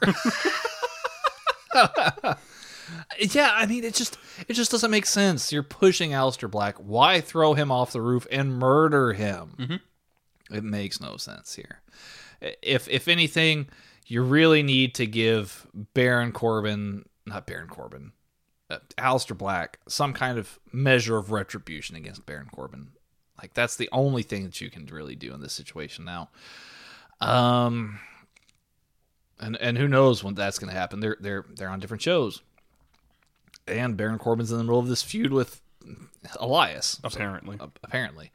It's just a really weird way to get rid of Aleister Black. It's a weird way to get rid of Rey Mysterio. Mm-hmm. It is funny. This match is funny. It is a fun match. It's entertaining to watch. At several times we kind of looked at each other and laughed at the whole entire event happening. But like that's not a redeeming quality, because we looked at each other and laughed, and basically to the degree of, oh my God, I can't believe they actually did that. And yes. Not in a good way. Well, yeah, I think there's a lot of things that are quite stupid, right? Yes. Like, as a match, this is not great. As a piece of entertainment, it's pretty funny. It's pretty entertaining. I would give it a B just out of that courtesy alone. But I understand the way that you feel about it being a match. If I was rating this as purely a match, this would probably be, a C. Yeah. But out of entertainment value alone, I got it. It was a B. Yeah. I feel like one of the main things about this match that really irks me is like, and I don't want to use the term insulting my intelligence, because that makes me sound like that makes me sound elitist, and I'm not trying to sound that way, but like I don't know, man. Like, I chuckled a few times in the match, but just from the absurdity of it, not from. I wasn't like, man, that was a good joke. I was like, you really, like, that really just happened? There wasn't very many redeeming qualities of this match for me. Like I said, I don't want to necessarily say it insulted my intelligence, but like the spots with AJ Styles with the weights, like, it like angers me, because it's like, clearly he is not stuck, you know? Like, clearly. Mm-hmm. And I don't know. There's just so many spots about the match where it's just like, if you even think about it for like 2 seconds, it doesn't make any sense, you know? And there's so many of those spots, like the food fight. Where did that come from? Aleister Black, Rey Mysterio getting thrown off. Where did that come from? There's so many things that just make zero sense. And then like the Dana Brooke thing, like, was that supposed to be funny? I didn't find it. I don't know, man. Like Which part with Dana Brooke? when she got the wrong briefcase, and then Stephanie was like, "Hey, Dana, you know that's not the right briefcase, right?" Like, like I don't even know what they're going for there. Like, are you actually trying to be funny? Because I can't tell. I literally can't tell. Like, it's just cheesy and stupid and random. I don't know, man. I don't know. Maybe those are some of the exact reasons why people love it, and that's awesome. But I really cannot get behind it. Well, then, that concluded our Money in the Bank review for 2020. Steven, did you at least find this to be better than what it was last year's Money in the Bank with Brock Lesnar winning? Okay, so are we talking about the actual match itself or the result? Because the result this year is better. Yeah. The match itself is not better. Last year's Money in the Bank match, if you guys forgot, was very, very good. It was. It was very good. Had that crazy spot with Finn Balor and Andrade doing the destroyer off the top of the ladder. That spot was insane. Oh yeah, the sunset powerbomb off the ladder. Whatever. There's like 17 names for that move. I can't. No, keep they track. are different, Steven. Finn was flat on his back, landed on the ladder. I'm messing.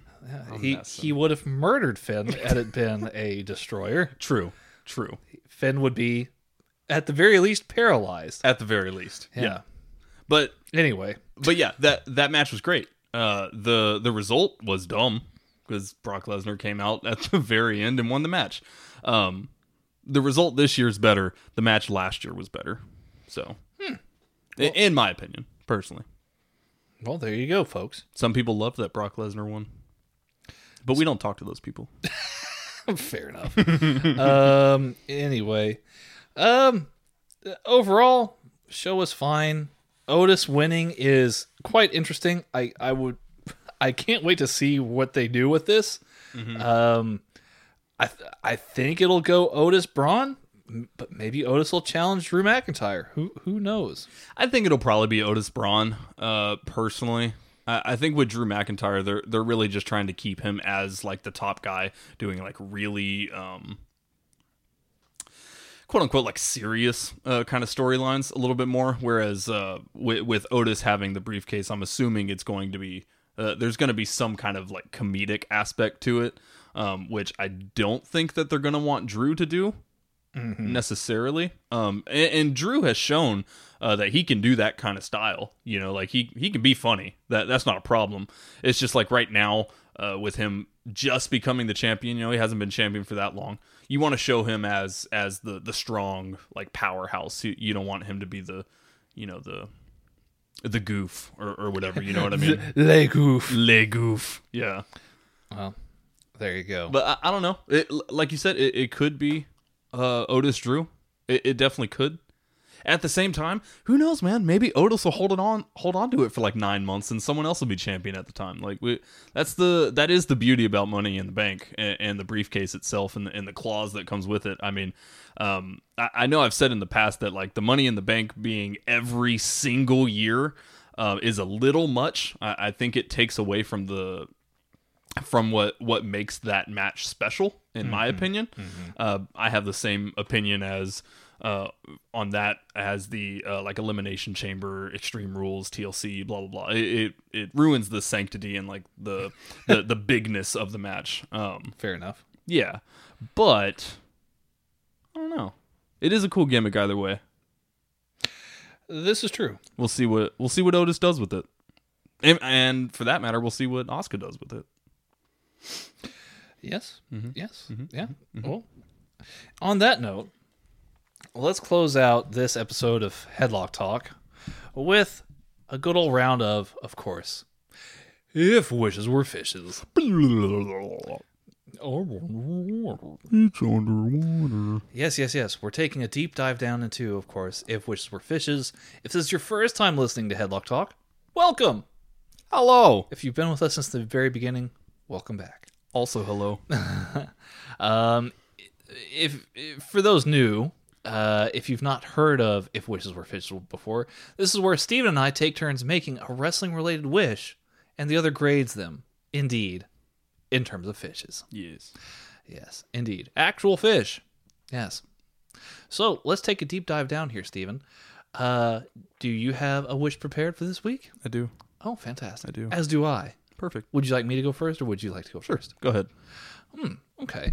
So, seeing as they've actually murdered Rey Mysterio, they've been needing to find a quote-unquote new Rey Mysterio for quite some time now. Right. So, I think it's high time that we try and find a new person. They tried it with Sin Cara before. They've tried it. They're currently trying to do it somewhat still with like AAA and then like Humberto Carrillo. Mm-hmm. So I mean they're trying to kind of get that new Rey Mysterio going, right? However, I think they really missed the boat with Sin Cara, just saying. They with him, and they're currently missing the boat with Humberto Carrillo. Mm-hmm. So, to find the next great Latin superstar, I think we should look no further than actually someone who just retired last night at UFC 249, Mr. Henry Cejudo.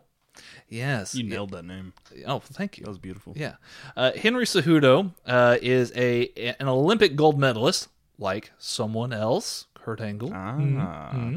So he's an Olympic gold medalist in wrestling. Henry Cejudo, let's see here. He is let me see here, gold medal in Beijing. Let me see here, gold medal in the Pan American Games in Rio de Janeiro in 2007. Yeah, a pretty big stat sheet here.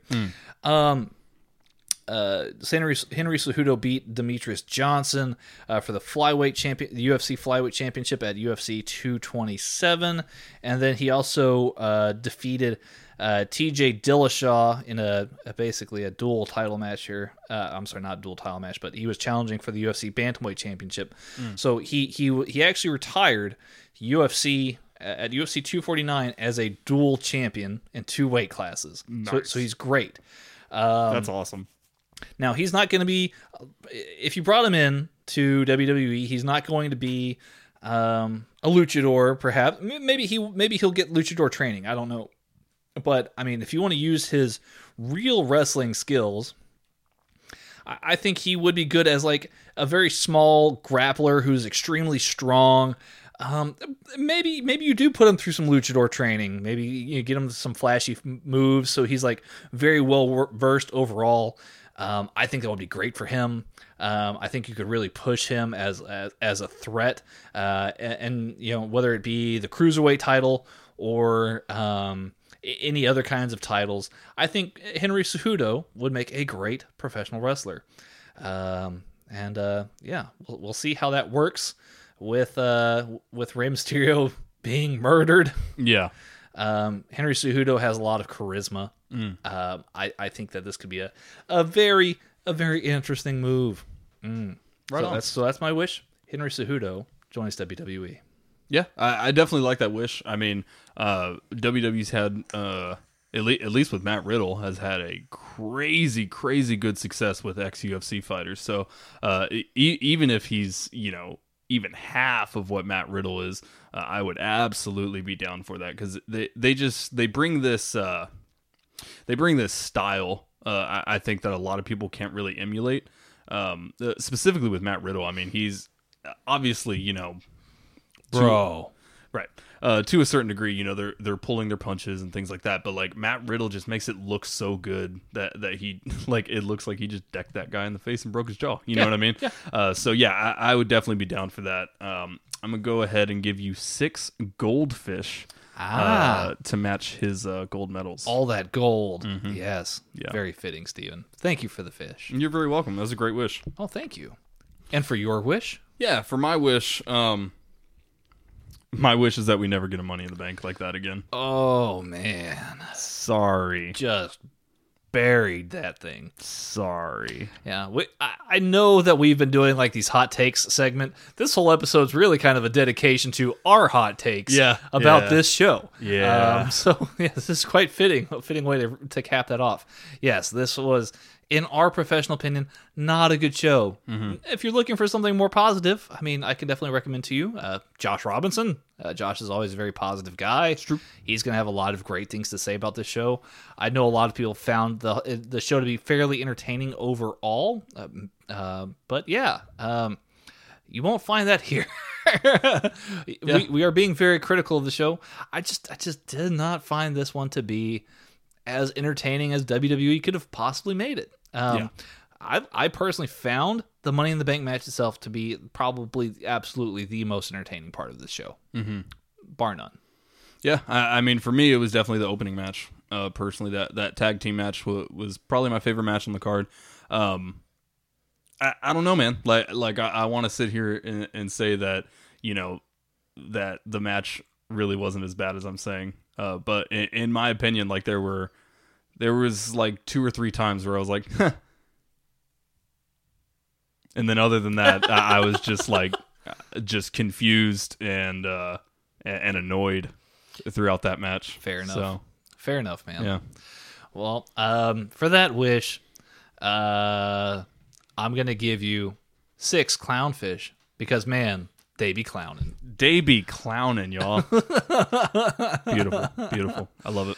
Alrighty. Well, before we mosey on out of here, it is again King Gizzard and the Lizard Wizard month here on Headlock Talk. Yes, indeed. So for album of the week, I've actually got 3 because like I said last week, they'll be I guess giving us their 16th official album later this month. Chunky Shrapnel. I've already got it on pre-order. What a great name. I'm so ready for this record. It's going to be their first official live album. So excited for Very this. cool. I was really hoping that I would get to see them on tour, and then Corona Mania happened. Of course. And then I was like, it's a bummer. The same thing happened to me with Dance Gavin Dance. Yeah. Their concert technically got postponed to August 15th, but I still think August 15th is wishful thinking. But it will be a little bit early, but we'll have to wait and see. Yeah. Anyway, I've got 3 records here. First one here. What a killer cover. Yeah, this is King Gizzard and Lizard Wizard. This album is I Am In Your Mind Fuzz. The first 5 tracks here really kind of blend together, and is really telling for I guess one of their albums that they'll be releasing later. They kind of just flow together in almost like this like psychedelic garage rock orchestra that kind of just moves 5 tracks into one 10-minute seamless long thought. Nice. The rest of the album is still very, very uniform and just really great. So again, if you like psychedelic stuff, this is very, very cool. So again, that's I'm In Your Mind Fuzz. Dope album cover, as Steven so put it. sick, yeah. I really want to get it tattooed, to be quite honest with you. Yeah. There's another one that I'll show you guys here next week that I want to get tattooed as well. Oh, snap.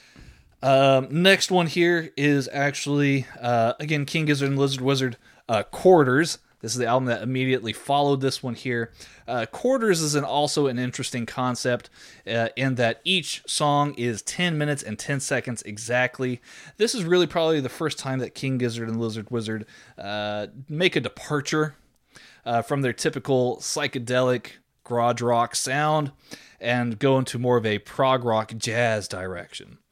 So That's right up my alley. Yeah, they get really kind of they really diversify here on this record. Like their first track on here, River, is a really, really great song. But it reminds me a lot of like Santana a lot. Okay. So this is pretty great stuff here. Very cool. And then the last one here that I'm going to show you is King Gizzard and the Lizard Wizard, Paper Mache Dream Balloon. This one here, again, is a departure from the previous 2, which is it's actually all acoustic. Oh, cool. Yeah, and it's got a really chill vibe to it, man. got a really chill vibe. Really chill vibe, man. It's a really chill vibe, man. Yeah. But yeah, I like it a lot. I'm in Your Mind Fuzz was released in 2014. Both Quarters and Paper Mache Dream Balloon released in 2015. So there you go. King Gizzard and the Lizard Wizard month. 3 great albums for you to check out this week. And then next week, I'm super duper excited. We're going to have, I'm going to talk about perhaps my favorite King Gizzard and the Lizard Wizard album. Nice. Looking forward to it. So, see, one thing about King Gizzard and the Lizard Wizard that I like they're not like one of my favorite bands necessarily. I don't like everything that they put out, but man, as a musician, yeah. I have to respect those guys. Like the sheer talent of having to not having to, but of changing genres so often, and 1, still sounding like yourself, but 2, still sounding like a great version of that genre. Yes. Those guys are so talented, man. They nail it every time. Yeah. Which is it's quite impressive. So again, shout out to Australia's own King Gizzard and the Lizard Wizard. I'll talk to you all about my favorite King Gizzard and the Lizard Wizard album next week. Yes, indeed.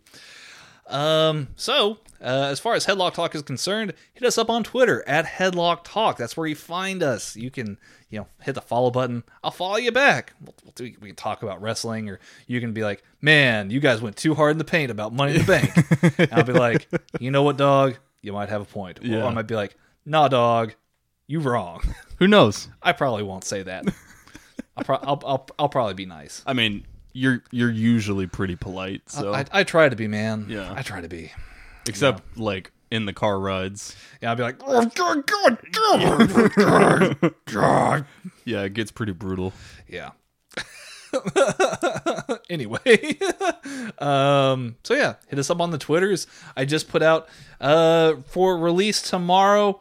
We're gonna be dropping this here first thing in the morning. So yeah, check out this episode. Hit that subscribe button wherever you listen to podcasts, be it iTunes, Spotify, Google Play, or more. You can find our link tree on the Twitter page, so you can subscribe. We've made it super duper easy for you. Yes. Yeah. We always pin the newest episodes in a tweet on our front page, so that's how you find us. We would love for you guys to subscribe. Best way to support Headlock Talk further, I mean, if it's not too much, you don't have to go out of your way.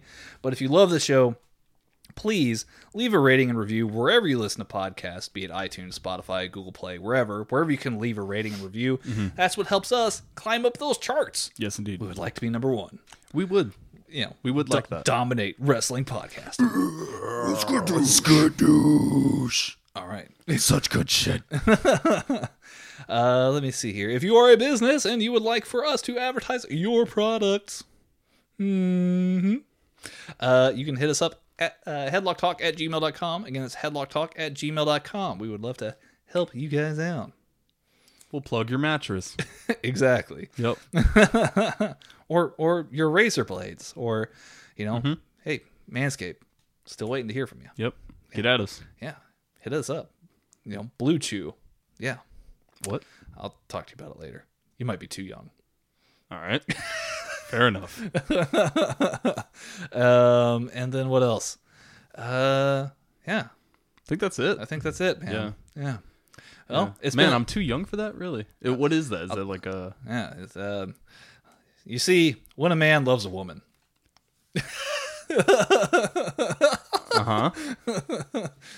Sometimes he needs a little bit of help. Oh, I see. Yeah. I see. Yeah. He's got to, get a little help from his friends at Blue Chew. Mm-hmm. Yeah. No, that makes sense. That makes sense. Okay. I'm with you now. There you go. Now we can wrap the show. Now that I'm with you. Yeah. We're not together. No. But we're syncopated. Correct. We are in the same room. We're on the same page. Yes, in the same book, in the same library. There you go. In the same city. Dig it. I dig it too. Anyway, it's very late, y'all. Yes, it's quite late. I got to get Steven home. But anyway, next week we will not have a bonus episode. I know. I'm sorry. We just won't. We ran bonus episode. We ran out of time, but we will have the guys from United by Wrestling on the show for a bonus episode. We'll be reviewing the semifinals and finals of the G128 tournament from New Japan. Oh, nice. I've missed New Japan so much. Yes. Makes me sad thinking about it. But we get to revisit some New Japan, so I am very excited about that. There you go. We've also reached out to another special guest about doing another special episode. We're going to be doing a little bit of recording in advance because the 23rd is mine and Mrs. Headlock Talk's 5th year anniversary. Aww. Yes, indeed. So I will be out of commission that weekend, but we will not leave you hanging. We will have some content for you. Yes. Anyway. This might be the longest outro we've ever done. Yeah. Well, let's go listen to some King Gizzard. What do you say? Let's do it. Alrighty.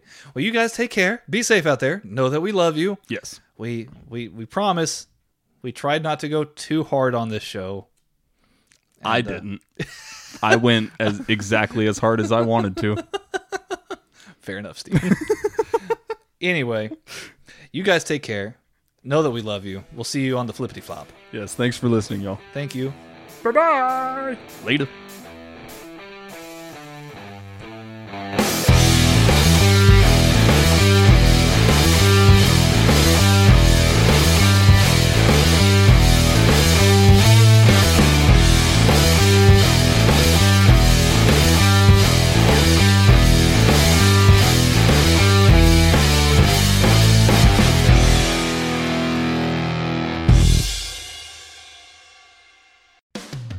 Whether you're kicking it in the sticks or kicking it at home, lounge in upholstery with a contemporary feel designed for relaxed living with the Brantley Gilbert Collection at Morris Home. Enter online at morrisathome.com/win for your chance to win a guitar personally autographed by Brantley Gilbert or one of many Morris Home gift cards to upgrade your home today. That's morrisathome.com/win for your chance to win from Morris Home. What you doing? Trying on glasses with Zenny's 3D virtual try-on. Wow, that's pretty cool. But those glasses kind of make you look like your Uncle Bob. Oh, not exactly the look I was going for. Okay, how about these clear glasses? Oh, or these round ones. Very on trend. I like both on you. You know, I also like these aviator sunglasses. Wait, are those the actual prices? I say get all of them. Seriously, why not, right? Oh, now I want new glasses. Zenni.com. Quality prescription glasses starting at $6.95.